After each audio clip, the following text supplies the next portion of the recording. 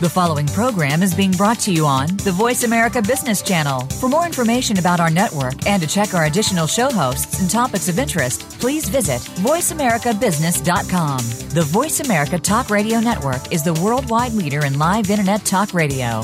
Visit voiceamerica.com. The views and ideas expressed on the following program are strictly those of the host or guests and do not necessarily reflect the views and ideas held by the Voice America Talk Radio Network, its staff, and management.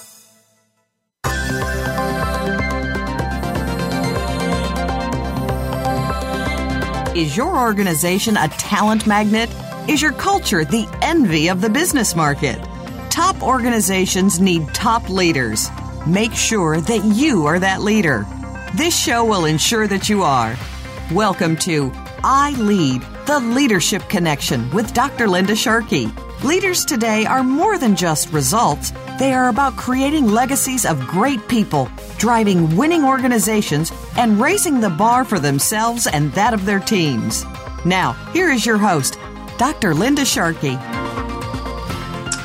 Well, thank you for joining me this week. I'm very happy to have all of the great listeners from around the world. It's much appreciated and very exciting.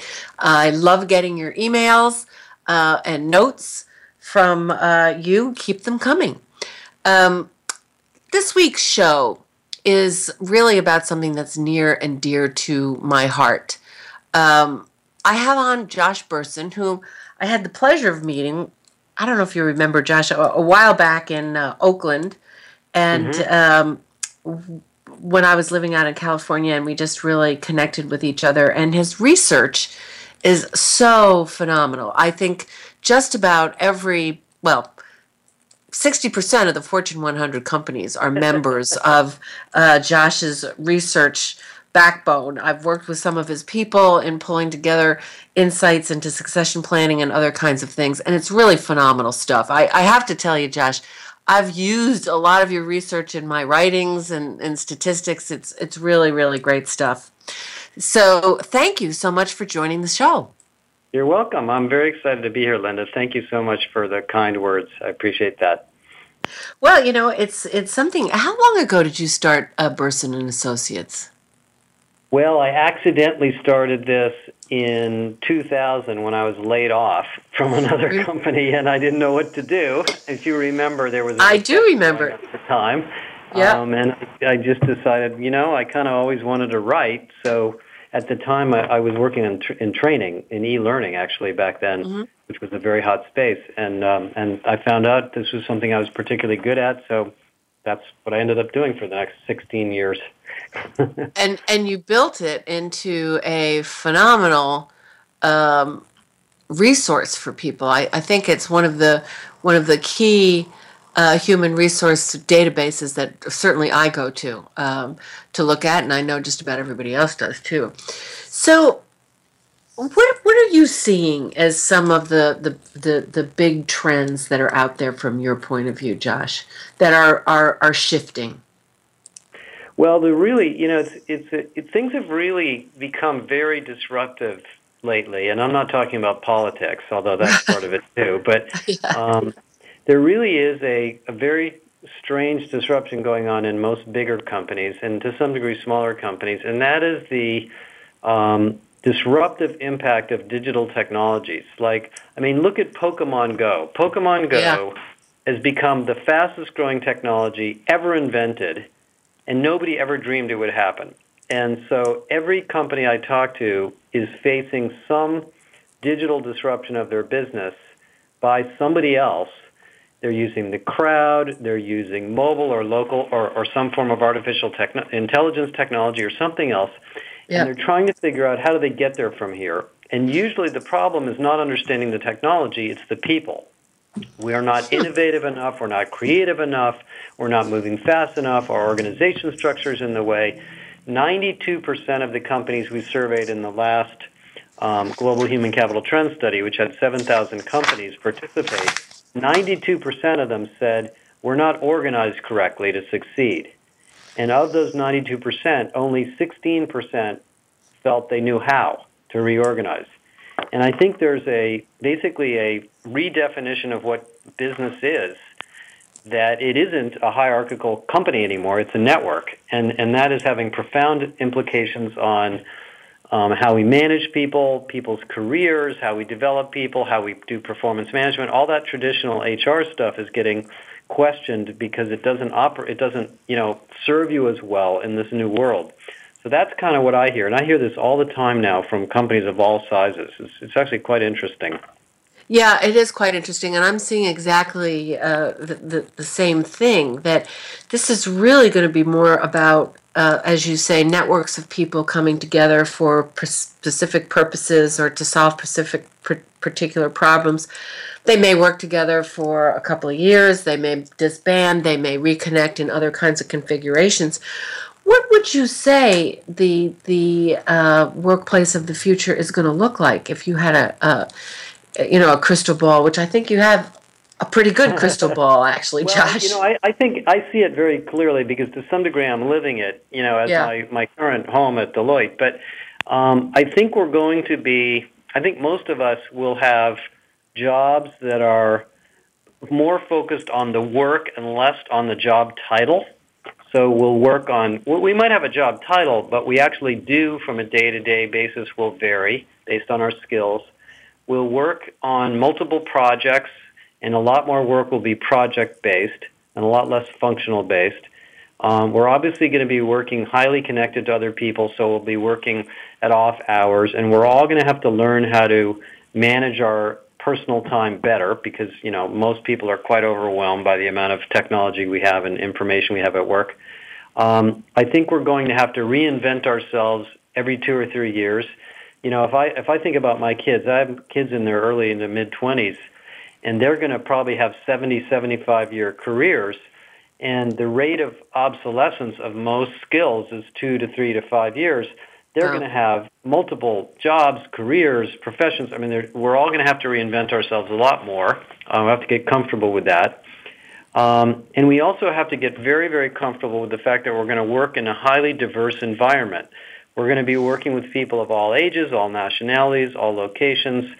Even inside of a big company, it's not going to be all the same types of people anymore, and many of the people we'll be working with are likely to be contractors or contingent workers.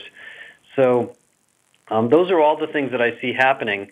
And a lot of companies are not there yet, and a lot of companies are very old-fashioned in their structure still, but they're getting pressure to deal with all of those issues. So that's kind of where I see it. One of the things I don't think is going to happen, which is there's been a lot of press on this, I don't think everybody's going to become contingent. I don't think everybody's going to become a contractor. Or a gig worker, yeah. I think a lot of people really love being part of an organization. They like being part of a team. I think humans are to some degree tribal animals, and we like that. We like that. So I think companies are still going to exist, and we're still going to have big companies and small companies, but there'll be a lot more flexibility in the way we actually get work done. Yeah, I think so too. So what I find very interesting about this is you said you think your children are going to have careers of about 70 to 75 years? Mm-hmm. Probably.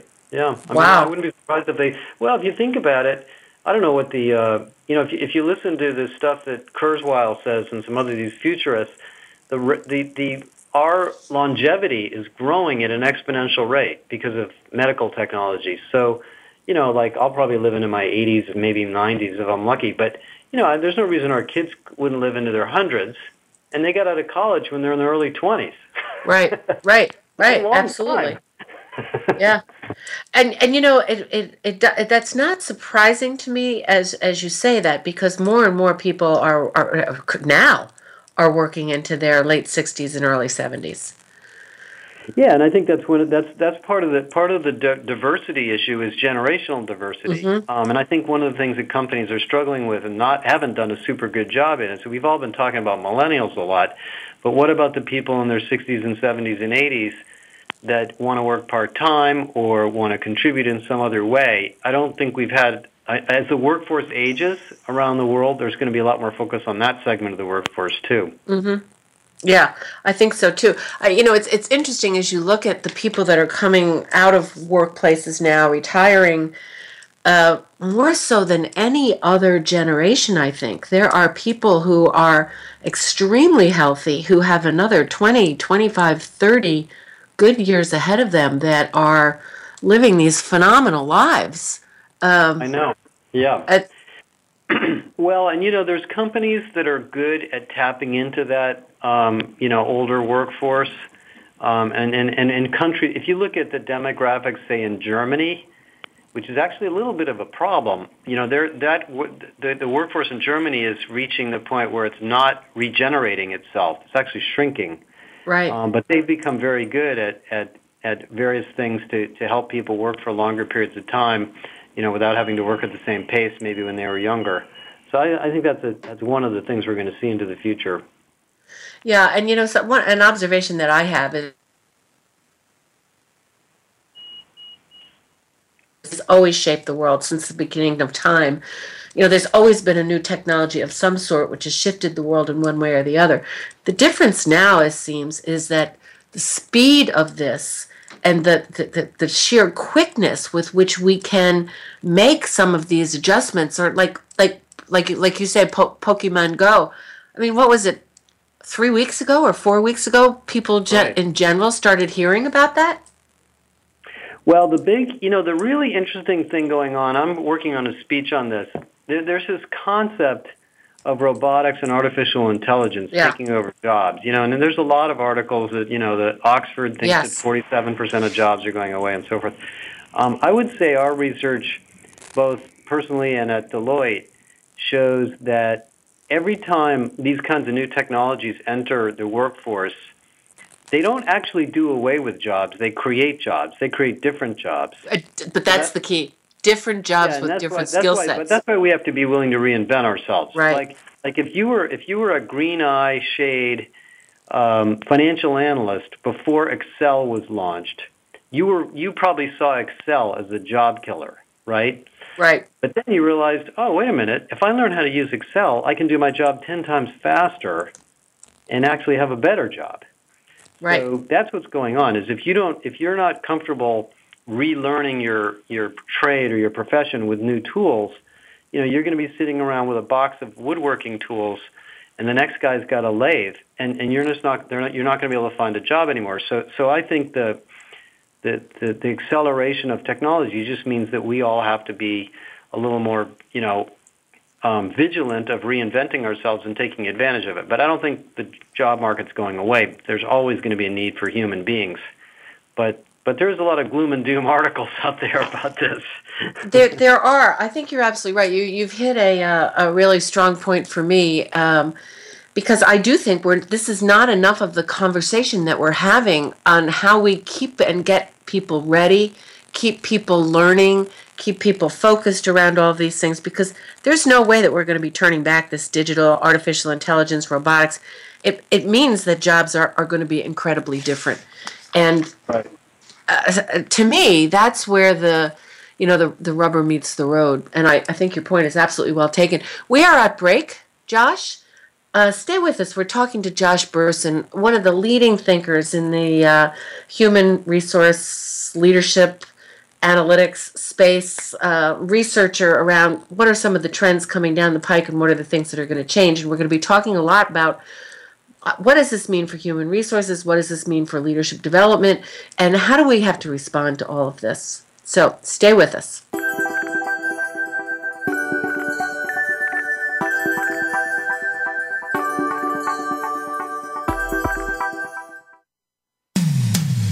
When it comes to business, you'll find the experts here. Voice America Business Network. Dr. Linda Sharkey promotes fact-based solutions for global organizations and leaders that are known to drive business success. Do you want to put the wow in your talent practices? How about a spring in your leadership approaches? Coaching and leadership development are proven methods that, if done right, really do make good leaders great. If you want a no-nonsense, practical approach that will enable you to compete anywhere in the world with measurable results, contact Linda today. Visit lindasharkey.com. Again, that's lindasharkey.com. Game-changing technologies and strategies are transformational. Exciting and disruptive for a reason. They shake up your status quo. They get you thinking about new ways to scale, compete, and grow. They move you in amazing new directions. You're invited to take your coffee break with Game Changers on Thursdays at 11 a.m. Pacific, 2 p.m. Eastern Time for our special series on Think Big, Work Small with Game Changers presented by SAP on the Voice America Business Channel. From the boardroom to you, Voice America Business Network.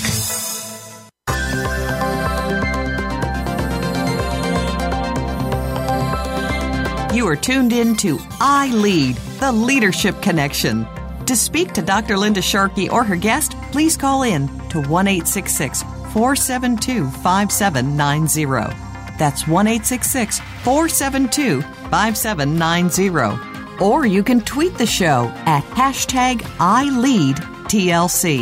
We'd also love to hear from you by email. The email address is radio@lindasharkey.com. Now, back to I Lead, the Leadership Connection.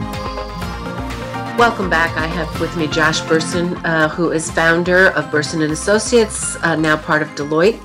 And we're talking about the trends that he sees and the research that he's doing about what the future of the workplace is going to be like. And Josh, you were saying that 42% of the jobs are going to be going away, but that doesn't mean that work is going to be going away. There will be different jobs with different kind of skill sets. What I think is sort of interesting is everything that I've been reading and paying attention to is saying the group of workers that are going to be kind of disenfranchised or that are going to be impacted the most in this wave of digitization are really white-collar, sort of higher-end jobs that before people would sit and have to manually do research, as you pointed out, on an Excel spreadsheet, which, you don't even have to use that anymore. That those are the jobs that are really going to be affected this time. What's your thought about that? Yeah, it's absolutely true. I mean, I don't think this is the first time that's happened. When I was in the 1980s, early 1980s, when I worked for IBM, there was a steno pool of people typing. You probably, I don't know, Linda, if you're as old as me, but those people all became word processors, and I don't know what they're all doing now. So, right. So this is, but the jobs, for example, at Deloitte, there's a lot of auditors and actuaries here. And they're mathematicians and they're financial people and they're accounting people. There's a big initiative here to look at technologies that will augment that workforce.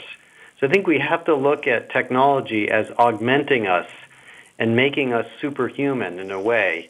And we might have to adjust where we add value. I had a really funny meeting with a friend of mine here the other day, and he said, well, look, around the 1800s, we had handsome cabs, and we had people shoveling manure behind the cabs. And now we don't have to have those people shoveling manure anymore. So you could say those jobs went away. Right, exactly. But maybe those weren't such great jobs anyway. So I think, so I don't think anybody should be afraid of this. But if you look at technologies like Amazon Echo and Siri and Viv and the new technologies that have voice recognition, they're going to complement and replace some of the customer service roles we have. They could do a little bit of what salespeople do, but they're not. But so that just means we need to look at the role we play as architects, as empathy, as people that have other skills around these things. So I'm not worried about most jobs going away. I think this is just a particularly unique, speed at which it's happening.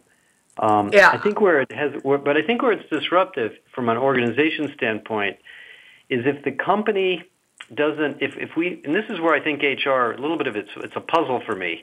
So if you're a financial services company and you want to apply robotic process automation or one of these other tools, who does that? Does HR do it? Does IT do it? Does operations do it? Does operations understand the impact on the workforce? There's some work that has to be done in companies to adapt people to these new experiences so people aren't afraid of it. Because typically companies are afraid of it because it threatens their existing incumbent roles, and so then they don't adapt it, and somebody else adapts it and disrupts them. So I think it gets back to how innovative are you as a company? Exactly, and frankly, what your company culture is. If you're Right. if you have an adaptive kind of culture that's open, that communicates across lines, that really has a kind of a team focus, is flexible on how it thinks, the odds of you being more able to adjust ratchet up, I would think. Mm-hmm. Right. So what do you think here, Josh, this all says for how we develop leaders for this sort of wild, wild west world that we're coming into? Well, it's a really good question. The leadership industry, as you know, is kind of a big, complicated, messy thing with all sorts of books and magazines and articles and training programs and everything. I would say what most companies are currently doing is trying to figure out what quote-unquote digital leadership is. And I don't mean digital fluency. I mean leading organizations in the digital age. Because the way organizations adapt today is very lean, startup-y. Mm-hmm. It's iterative. You have to experiment. You have to be willing to rethink a business model of the business that you're in. And so companies are looking for leaders that have, the skills of rethinking the business model, experimentation, driving and leading teams, not fearful of technology. So some of these are typical management skills that innovative companies have had for years, but some of them are skills that are not available in big companies. And they also have to find leaders that are less focused on the hierarchy and more focused on the empowerment of teams. So so we're actually doing a lot of work on this. We've taken inside of Deloitte, we have a leadership sort of capability model that's been validated with a lot of research. And we've just been looking at the characteristics of digital companies that are very, very fast-moving digital companies. We're finding that a lot of the leadership characteristics are the same, but there's some things that are highlighted. And so I think most bigger organizations are looking through their leadership ranks and saying, who do we have that can lead the digital initiative to rethink our customer service, rethink our product strategy, rethink our retail strategy, and so forth. And some of those people are in the company and some of them aren't. So that's one big thing that's going on. The other thing that's going on, I think, in leadership is promoting people into leadership much, much faster. The model that, Linda, you and I kind of grew up with was this idea of the leadership pipeline, and you go through the 5 stages and it takes you 20 years and, eventually you reach this wonderful pinnacle. People won't wait that long. No. People are impatient. So I think the new leadership model is you don't wait for people to be ready. You assess people based on certain potential characteristics, and you let them learn how to lead in the job. They learn to lead as leaders, and you give them the coach and development and the support to develop themselves, in role. And that means people younger, and that provides opportunity for younger people to move into leadership faster, which is what they want. So I think some of the old-fashioned leadership pipeline books and so forth that you and I read, you have to sort of and probably wrote some articles in. Right, exactly. It's the growth mindset idea. Yeah, I think what else is interesting here is another thing that's going on. The degree and the amount of information that is available to young people today is 20 times what was available when you and I were younger. And kids at 9 and 10 are so much smarter because they know how to access information in ways that we never could, and they can educate themselves through technology in a way that we never could. So you see kids doing engineering projects today that people 17, 18, 19, or college age would be doing. So it's not uncommon in my mind to be thinking that these people are intellectually ready for leadership roles earlier and have to practice that earlier. So I like the discussion that you're leading here. But what does this say, Josh, for the haves and the have-nots, so to speak. This is what I worry about, because I see those people that are capable of learning, that get themselves into environments that are changing, are going to soar. But we still have a huge part of our population, only 60% of Americans actually have college degrees. Yeah, well, I mean, it's absolutely a problem. I mean, I guess there's a couple things. One is, I don't focus so much on the education industry, and I think it's got plenty of challenges. I think on the corporate side, big companies like where I work right now and, big retailers, and you've seen this from Starbucks and Walmart and AT&T, they have to provide education and training to the workforce. They have to give people opportunities. And I don't think a college degree says much about who you are as a person and how you're going to perform. It simply says that you've proven you can go through that process. Right. And so one of the solutions is that the employers out there who need to hire people on scale have to offer the educational opportunities so these people can learn. Obviously, the government has to facilitate this through all sorts of job training programs, but I think it's also a mindset shift. And I don't want to get caught in political stuff because Deloitte won't be happy about that. But yeah, but it would be easy to do that, though. But this idea that that jobs are going to come back, you have to reinvent yourself. I mean, that's just the way the world is. Jobs don't come back. Right. The green eyeshade jobs in Wall Street are gone. Correct. But there's new jobs, and you can sit and wait, but they're not going to come back. And that's just the way the world works. I got out of college and studied mechanical engineering, worked in an oil refinery, and now I'm doing something completely different. Now, I could have stayed in that industry and probably reinvented myself in that industry, but I chose to do something else. I think everybody has to do that. And I do believe in, the capabilities of everybody. I don't think you have to go to college to be smart and learn things. There's content and training and education online for free. All you need is access to the internet. Right. I think people need to give you, there's probably a need to give people who haven't been to college some guidance on how to find that information and how to use it. But I think everybody's capable of educating themselves. Well, I totally agree with you, and I think that kids are showing that now. And there are some new models out there for educating children and others. I just had Kathy Salett, I don't know if you know her, on the show last week. She wrote Performance Breakthrough. I mean, she's a brilliant woman. Her formal education was not past, I think it's, junior high. So I totally agree with you. Education's going to be on its side and has to really think that. And I think companies have to rethink how they educate their folks as well. I want to get into, how do you think HR needs to respond to all this? There's been a big, huge debate over, and I know you've been in the middle of it, about whether, HR is relevant anymore, if it's really going to be more the leader's job or manager's job to really take care of HR. And HR often is stuck in some of these old paradigms. What are your thoughts there, Josh, and what have you researched around that? Oh, boy.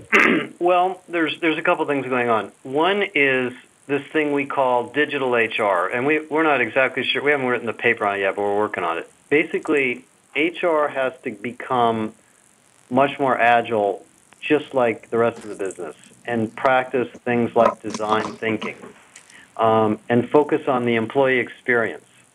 So, the ideas of, we talked briefly about performance management.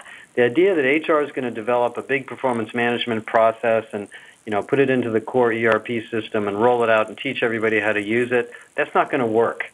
Right. So the HR professionals have to be much more comfortable doing a hackathon on a new program, trying it out, iterating on it, improving it every week, and really focusing on design thinking so people actually enjoy the experience of using whatever it is that they built. Because people don't have time to do one more, multi-step HR process, most of the time. That's one huge area. The second huge area in HR, of course, is the growth of analytics. And this is an area of HR that's finally taking off, where we're really beginning to look at all the data we have about people in an organization to figure out what drives performance, what drives engagement, what drives what are the kinds of experiences that lead to great leadership skills and so forth. So that is really growing. The adoption of analytics doubled last year. We've written a lot of papers on that. And I see just a tremendous amount of maturity and people moving into HR from other analytics domains to look at the people data that they have to make more sense of it. And then the third thing I'll just briefly mention is that I think the HR organization as we know it is going to go away, and it's going to be more like a platform. We have these service centers, and we have these centers of excellence and HR business partners, and those are all artifacts of an older model of HR where HR is a service to the business. Really, what we really need to think about, what all our research has shown, is the most valuable thing HR can do is teach the managers and help the managers run the business themselves without the help of HR, to be honest. And I think in order to do that, HR becomes much more of a platform of services and tools, almost like a wall plug, and you plug in, you get access to certain things that employees or managers use, and a lot less of the HR administrator, HR bureau, partner, those roles. People are questioning them all the time. I mean, every major company I've talked to in the last year has said, we need to know what to do with our business partners. Should they be senior people? Should they be specialists? Should they be... And ideally, they should be consultants. They should be advisors. That's what I think. There you go. Let's hold that thought, Josh. We are at break, talking to Josh Bersin, and we're going to be talking a little bit more about performance management, the maelstrom that's swirling around that. I want to get into the emotional connection that seems to be such a big part, and what HR's role should be morphing into. I would argue more of organizational consultants than anything else. So stay with us.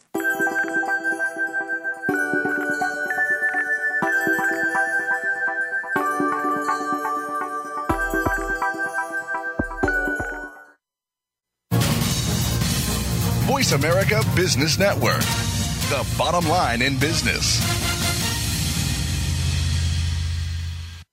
Dr. Linda Sharkey promotes fact-based solutions for global organizations and leaders that are known to drive business success. Do you want to put the wow in your talent practices? How about a spring in your leadership approaches? Coaching and leadership development are proven methods that, if done right, really do make good leaders great. If you want a no-nonsense, practical approach that will enable you to compete anywhere in the world with measurable results, contact Linda today. Visit lindasharkey.com. Again, that's lindasharkey.com. If you are a small business owner or entrepreneur, you may not be aware of the different options available to you in securing business capital in today's market. We discuss and explore these options each week on Small Business Capital America with host Michael Schumacher. There are two primary ways of building business capital: profits, which are basically higher revenue and reduced expenses, and external or debt capital. Listen live every Tuesday at 4 p.m. Pacific Time, 7 p.m. Eastern Time on Voice America Business. Does your organization lack proper leadership? We're not necessarily talking about experience, but about how to face the changing dynamic of leadership today.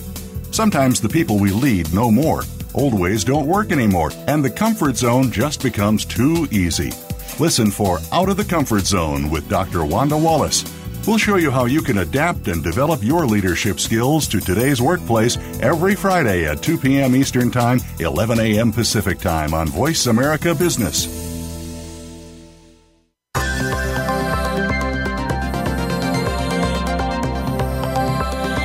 You are tuned in to I Lead, the Leadership Connection. To speak to Dr. Linda Sharkey or her guest, please call in to 1-866-472-5790. That's 1-866-472-5790. Or you can tweet the show at #ILeadTLC. We'd also love to hear from you by email. The email address is radio@lindasharkey.com. Now, back to I Lead, the Leadership Connection. Hi, welcome back. This is Linda Sharkey. I'm talking to Josh Bersin from Deloitte. We are talking about workplace trends and research that he sees. And we were just having a conversation about HR value. And Josh, you were saying that you really saw their value as teaching managers how to run the business, but you were getting into really being more of consultants to the organization. Can you say more about that?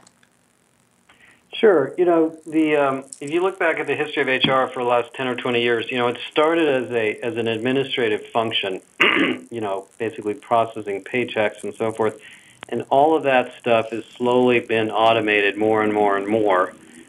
And these days we all walk around with computers, basically attached to our hips that are powerful enough to do almost every possible transaction. So if the HR technology is good, which is definitely a role of HR, and we can, clock our time and manage our expenses and look at the goals of our people and so forth using those tools, then what the HR professional should be doing is advising and consulting with team leaders on how to hire people better, how to better organize the team, how to coach people, how to deal with performance problems, the things that leaders struggle with because they're oftentimes in leadership roles for the first time or they've never seen that situation before. That's where I think HR can add the most value. Now, getting to that point is hard because all the transactional things that have to happen still have to get done, and they have to get done right and well. So most HR departments spend a significant amount of time struggling with the service delivery part of the function, but more and more of that is being automated by these cloud platforms. So I would agree with your comment earlier that the best HR organizations that I run into are filled with people that are really like consultants. Yeah. And that adds value. That's kind of the same idea we talked about earlier. That's the direction that I think HR is going. I think so too. And I'm remembering back when we first started talking, one of the problems with HR at a time was that the technology platforms just didn't communicate with one another. It was very hard to get big data and see the analytic big picture. So people were struggling more with getting the technology platforms than really looking at what's the information telling us, how can we correlate some of this information to see this bigger picture. And the second thing is that I'd like your take on this. I'm wondering how many HR people really function from your point of view at that consulting level. What's the mix as you see it now? That's okay. I don't know. I mean, I think it's more every year. It's probably, 1 out of 5 maybe companies. I'm talking about companies. In terms of the broad HR community, the HR profession, the best I can figure out, there's, somewhere 6, 7, 8 million people in this profession. And they do have sort of a silo set of jobs. There's a bunch of people that do recruiting. There's a bunch of people that do learning. There's a bunch of people that specialize in, this, that, and the other thing. And so the number of people that are truly consultants is probably a small percentage. But of the big companies that I get to talk to, I'd say maybe 1 out of 5, 1 out of 6, 1 out of 7 are really getting there in this model. We do some research. There's a series of questions we ask every year on the capability of the HR department. And I noticed this, and 2 years ago it was sort of a C minus, D plus. Yep. Last year it was like a C minus. This year it jumped up to like around a C plus, B minus. So I think there is a fair amount of reinvention going on in the profession, and I think it's because the technology has gotten better. So there's less focus on that. Yeah, I agree with you. I think that's really true. I wanted to ask you, I know you've done a lot of research around the performance management, and if you go to any hangouts where people are talking about this stuff and, read articles about it, there's a big debate and, on rankings, and we should be keeping rankings, and, performance management matters and all of that stuff. But your research really resonated with me, and actually I had the number wrong. You corrected me that only 12%, I think you said, of the companies saw any value in performance management systems, period. Can you say more about that, Josh? Yeah, that was about a year ago, maybe a year and a half ago. So I think that percentage is a little bit better now. But yeah, I mean, there was a huge wave for a decade of putting in very automated goal management systems with lots of forms and lots of numbers and ratings and force rankings and so forth. And that was really the market that SuccessFactors started and everybody else jumped into. And it makes my skin crawl, Josh, because I was one of the people that had to run some of those. So everybody bought all that stuff and implemented it. And now they're realizing, wow, that's a lot of work and it's actually not adding that much value. Right. And it's Deloitte assessed that it was taking 1 million hours a year to do the performance process, and nobody liked it. So there's a pretty big theme of reinventing it, blowing it up, redesigning it, whatever you want to call it.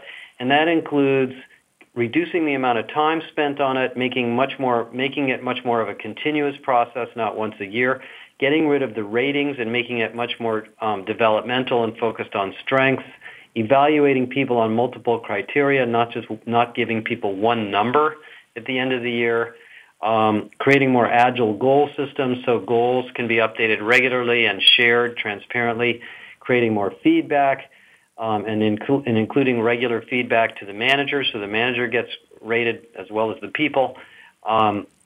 So there's like 6 or 7 pretty major things going on out there. I just did a webinar on this morning, and it's really picking up. I mean, it's picked up a lot of speed. I mean, it's hard to find a company that isn't either reimagining, reinventing, or in some process of rolling out a new process right now.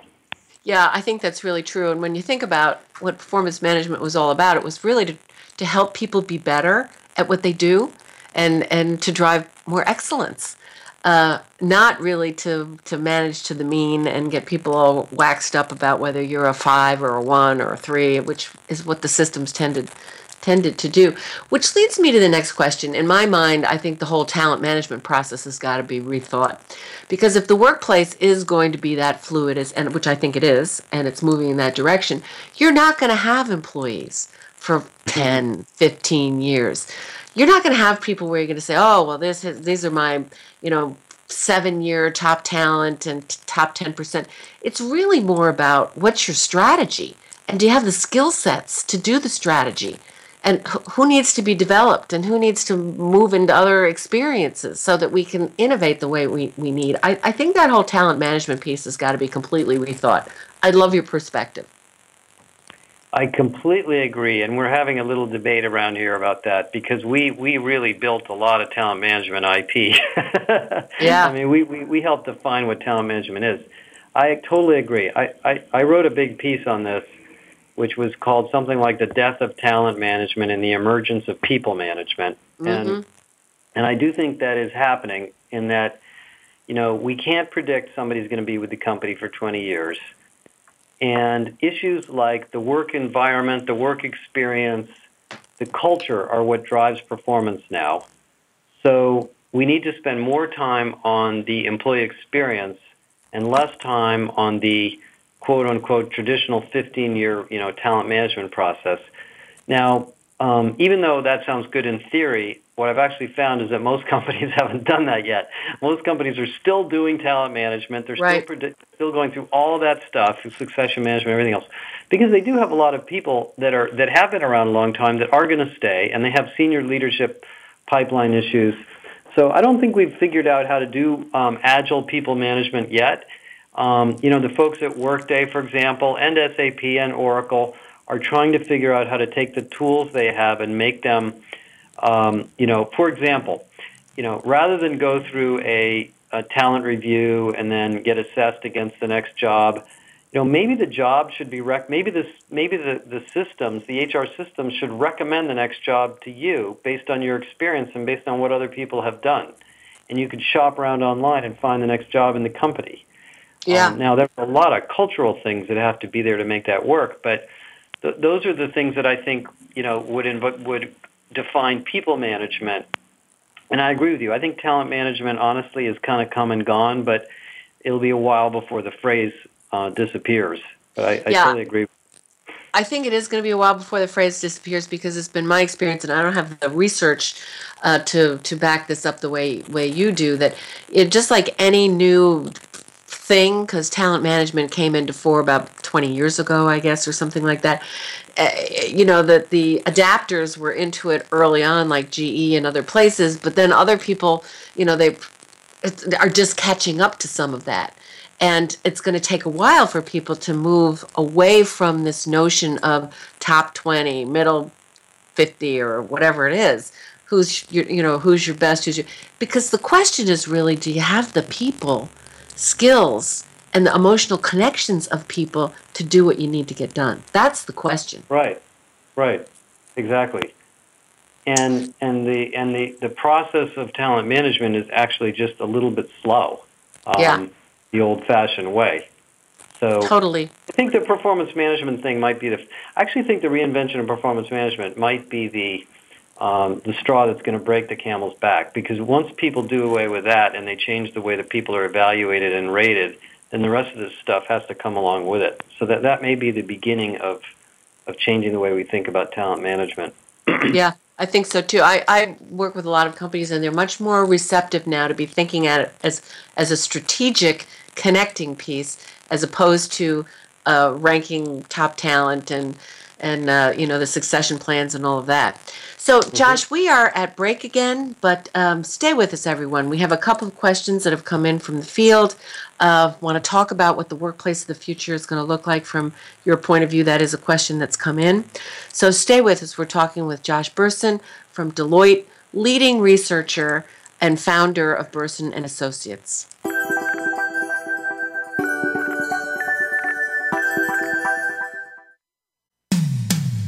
When it comes to business, you'll find the experts here.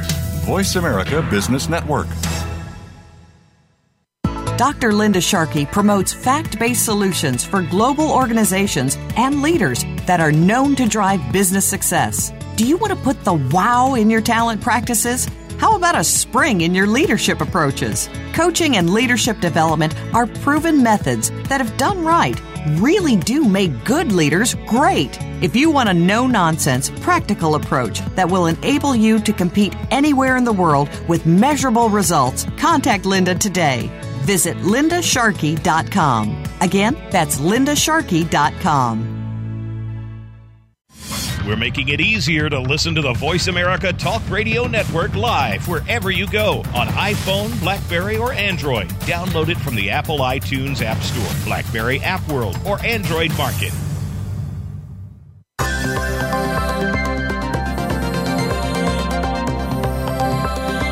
You are tuned in to I Lead, the Leadership Connection.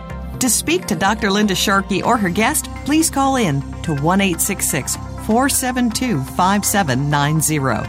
That's 1-866-472-5790. Or you can tweet the show at #ILeadTLC. We'd also love to hear from you by email. The email address is radio@lindasharkey.com. Now, back to I Lead, the Leadership Connection. Welcome back. I'm Linda Sharkey, your host, and I have with me today Josh Bersin, and we're having a great conversation about how things are really going to change, and quickly, and are already changing quickly. 3 questions have come in, Josh. The first question is, what do you see as the biggest thing on CEOs' minds? What are the things that they worry the most about relative to their people? Well, I'd say number one is performance. Obviously, CEOs want people to get their jobs done, so that's never going to go away. But underneath that is definitely very, very close. Do we have the right level of culture and engagement in the company to create a strong brand and a strong collaborative culture? I hear this a lot. And, business leaders are now quite sensitive to this. It was the number 2 issue in the global human capital trends last year. It was the number 3 and 4 issue this year. It jumped up in importance. So we actually have, and when companies go through a merger, an acquisition, a divestiture, and they look around and they see the performance is not what they expected it to be, well, what is it about our culture that's not working, And the third is leadership, and I think CEOs are constantly, forced to make decisions about who's going to run this and who's going to run that and who's going to be in charge of this and who's going to be in charge of that. And they're, those are very, very difficult decisions. So that's where HR has to help them, is finding the right leaders and helping them assess who's going to be the most successful in a given role. So those are the three things that I would say are the most CEO-driven. Yeah, I think culture is becoming very, very clear. But 20 years ago, that was that soft, fluffy stuff. And now it's really becoming clear that you can have the best strategy and the best systems, but if you don't have the right culture, it ain't going to happen. Right. So part of that is because, and just one comment on that, part of that is because the way businesses work, people don't operate in this top-down, do what they're told manner anymore. It's much more of a bottoms-up, team-centric company. So if the culture is dysfunctional, the teams don't work well together, and things, you can't. It's not like a forced army. You can't march in one direction anymore. So culture is a really critical issue right now. Yeah, I think so too. And how does that connect with the values? And then I have two other questions I have to ask you that came in. But how does that connect with the leaders and their values from your point of view? Well, I think culture is broader than values. Values are the things that define, your company's purpose and mission. At least that's the way I would use the word. Are you here to make money? Are you here to make people healthy? Are you here to make people happy? What is the purpose and the values of your company? And around that, if you look at companies like J&J and you look at their credo, it's about health and wellness. Yeah, and they do sell Band-Aids and they make drugs and do all sorts of other things, but it's very clear why everybody is there. Some companies don't have that. Some companies do. It's a really important, I think, measure of an enduring company. And then culture is a bunch of other things. Culture is, do people feel empowered? Do we have a sense of compliance, or are we a sense of innovation? Do people feel comfortable making decisions on behalf of customers, or do they do what their bosses say? There's all sorts of other things that are in the culture side that I think are more operational. So I think culture is, in some sense, a lot of operational things that happen during the day while people, how people make decisions under uncertainty and why they make the decisions they do. So culture can be very actually operational. Yeah. I think you're right.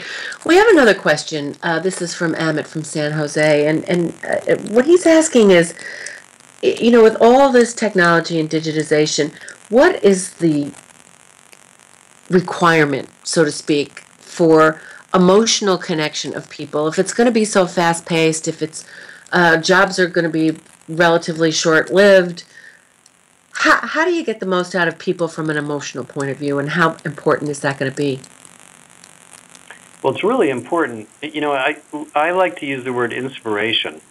Some people, some leaders, many leaders, and hopefully this is, I think, is a characteristic of high-performing leaders, are very good at communicating a vision and a direction that people can get excited about. And you find most high-performing companies have somebody like that. You don't have to be a showman, and you don't have to be a really big extrovert to do that. But great leaders have a sort of a soul. They understand where the soul of the business is. They can translate it into value to stakeholders, not just to financial numbers, and they know how to communicate that. And I think that sense of inspiration is a really important thing in leadership. And people that move into leadership have to learn how to do that. They have to learn how to communicate in a way that people will feel it in their heart. And I think that's usually a sign of a great company when there's someone in the company that's doing that. And it's usually the CEO, not always. Yeah, I think that's really important. This one last question. We're really coming short of time, but what one piece of advice do you have for HR? And this is from Lucy, and Lucy's in Kansas City. Well, Lucy, I would say, you probably know a lot about HR and about technologies and tools and practices and things about HR. I would say the most important thing is to figure out what it is, how your company makes money. What is it about your company that makes them unique and successful? And how can you translate your HR expertise into that? That's the toughest part, is taking all of the technical skills. We're basically technical people in HR. We have technical skills in people management. How do we apply that to our company, the particular organization we're a part of, to help it perform better? And that means you have to know sort of how the company makes money, where the core competencies are, what is the true customer value. And so I think reading the Wall Street Journal and getting to know the business community that you're part of, knowing your competitors, talking to your salespeople, that's what I would give most HR people advice. If they do more of that, they're going to be more relevant. Josh, thank you so much. We are up against the clock here. If you don't belong to Bersin Associates and you don't have a membership, you ought to get one, because the stuff that comes out of there is really, really fabulous. Thank you, Josh. I so appreciate you being with us today, and look forward to seeing you again. Very much, Linda. Bye. Bye-bye.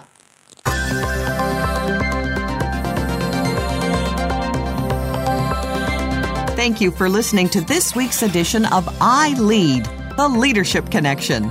Please join Dr. Linda Sharkey again for another show next Thursday at 2 p.m. Pacific Time, 5 p.m. Eastern Time on the Voice America Business Channel.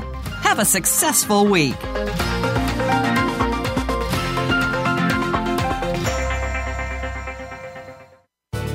Thanks again for listening to the preceding program, brought to you on the Voice America Business Channel. For more information about our network and to check out additional show hosts and topics of interest, please visit voiceamericabusiness.com. The Voice America Talk Radio Network is the worldwide leader in live Internet talk radio. Visit voiceamerica.com. The views and ideas expressed on the preceding program are strictly those of the host or guests and do not necessarily reflect the views and ideas held by the Voice America Talk Radio Network, its staff, and management.